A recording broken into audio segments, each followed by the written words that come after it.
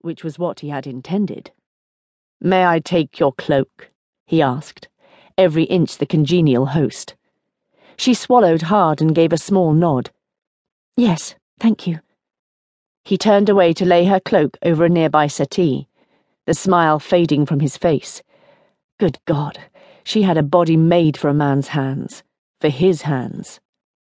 Turning back to her, he gestured for her to sit down. As she moved to obey him, he closed his eyes in torment at the view of her from behind. The prim green dress with delicate embroidery around the modest neckline and hem could not disguise her generous bosom, her slender waist, her lushly curved bottom. He clenched his hands to stop himself from reaching for her. She was made for sex.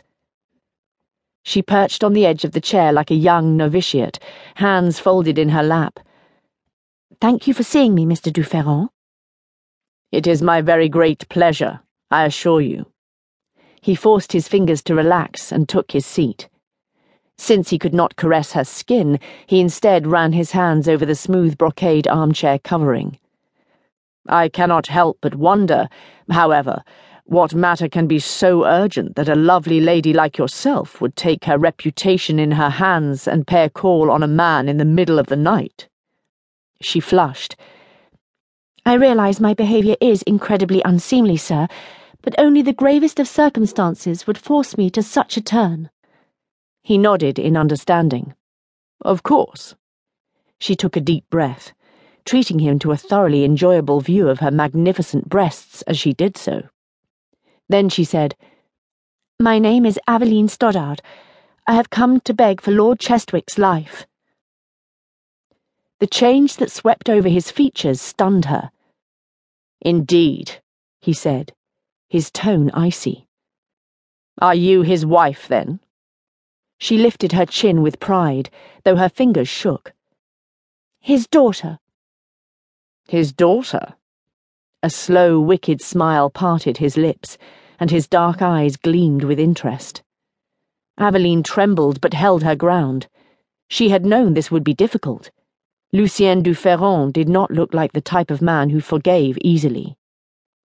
Everything about him intimidated her, from his great height to the blatantly sensual cast to his blunt features. His broad shoulders barely fit in the chair, and his big hands looked as though they could crush stone.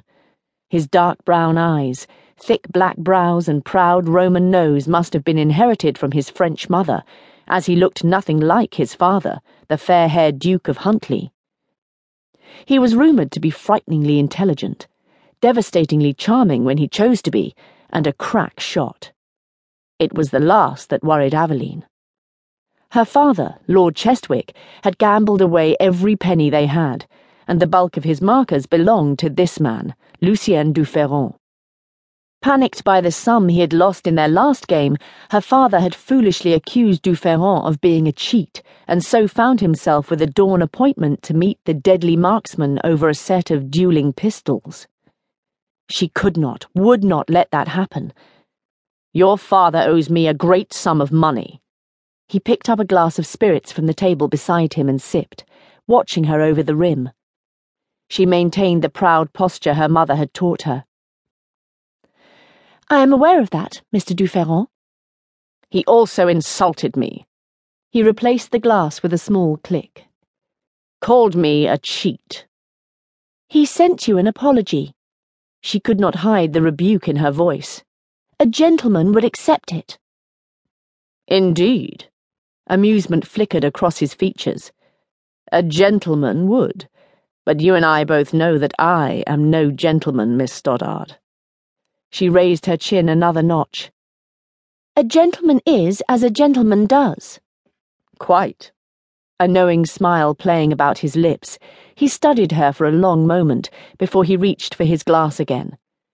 Aveline's heart sank, but she refused to let her fear show. "Does this mean you still intend to meet him?" "That depends." "On what?" "On you."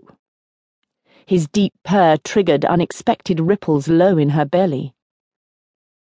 "Indeed?" She threw his mockery back at him. "How so?